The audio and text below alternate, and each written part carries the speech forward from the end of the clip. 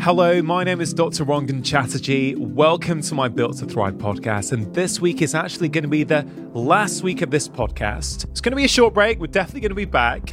But I've decided to end this series on quite a big topic. All this week, I'm going to be speaking about and asking you to think about death. Now, how does that word make you feel? Now, your first instinct may well be that you'd much rather talk about something else, and I completely get that, because I would say that death is still probably one of our last taboos. Now, think about all of the things we discuss openly now that were brushed under the carpet in previous generations. Mental health, sexuality, infertility, but death can still make us feel uncomfortable. So why do I want to talk about death? Well, one of the reasons is because there aren't many certainties in life, but death is absolutely one of them. We're all going to die, and that's why I think it's really important to talk about it. I mean, I definitely get the sense over the past few years that people are thinking a lot more about death. Of course, sometimes I think, is that because I'm getting older, so I'm obviously seeing it more in my life and my family's life? Of course, as a doctor, death has always been a feature in my clinical practice. But I do get a sense that society has been thinking a lot more about it. You know, different cultures have got different rituals when someone is dying. And over the past 2 years, depending on where you live in the world, of course, many people were not able to visit dying family members and actually had to watch them die or see their funeral over Zoom. So I do think it's something that many of us have had to face. And I would say, certainly in the West, we don't really talk about death enough.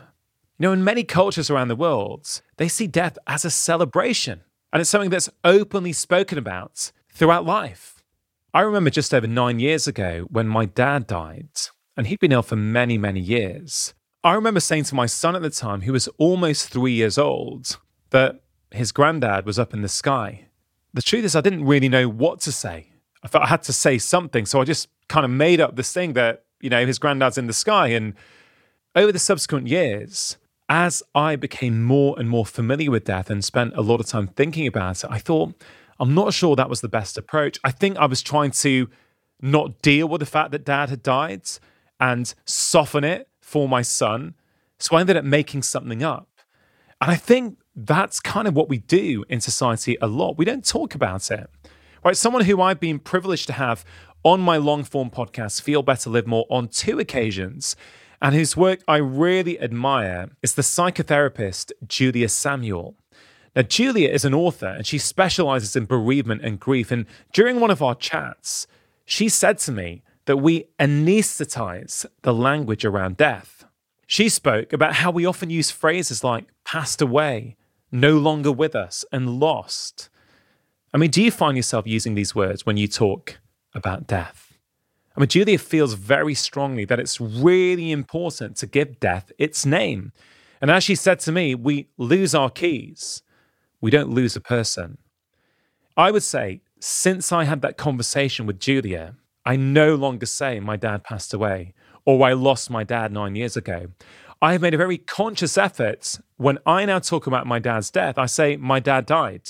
And for me, it's made a really big difference because it's just a lot more factual and real to what actually happens.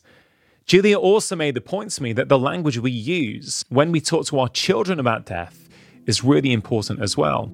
Look, I understand. Death is really, really difficult. When someone you love dies, nothing really prepares you for the grief that's going to follow. So tomorrow, I'm going to be turning my attention to grief, what it is, and why it's such an important part of our healing process. I really hope you can join me.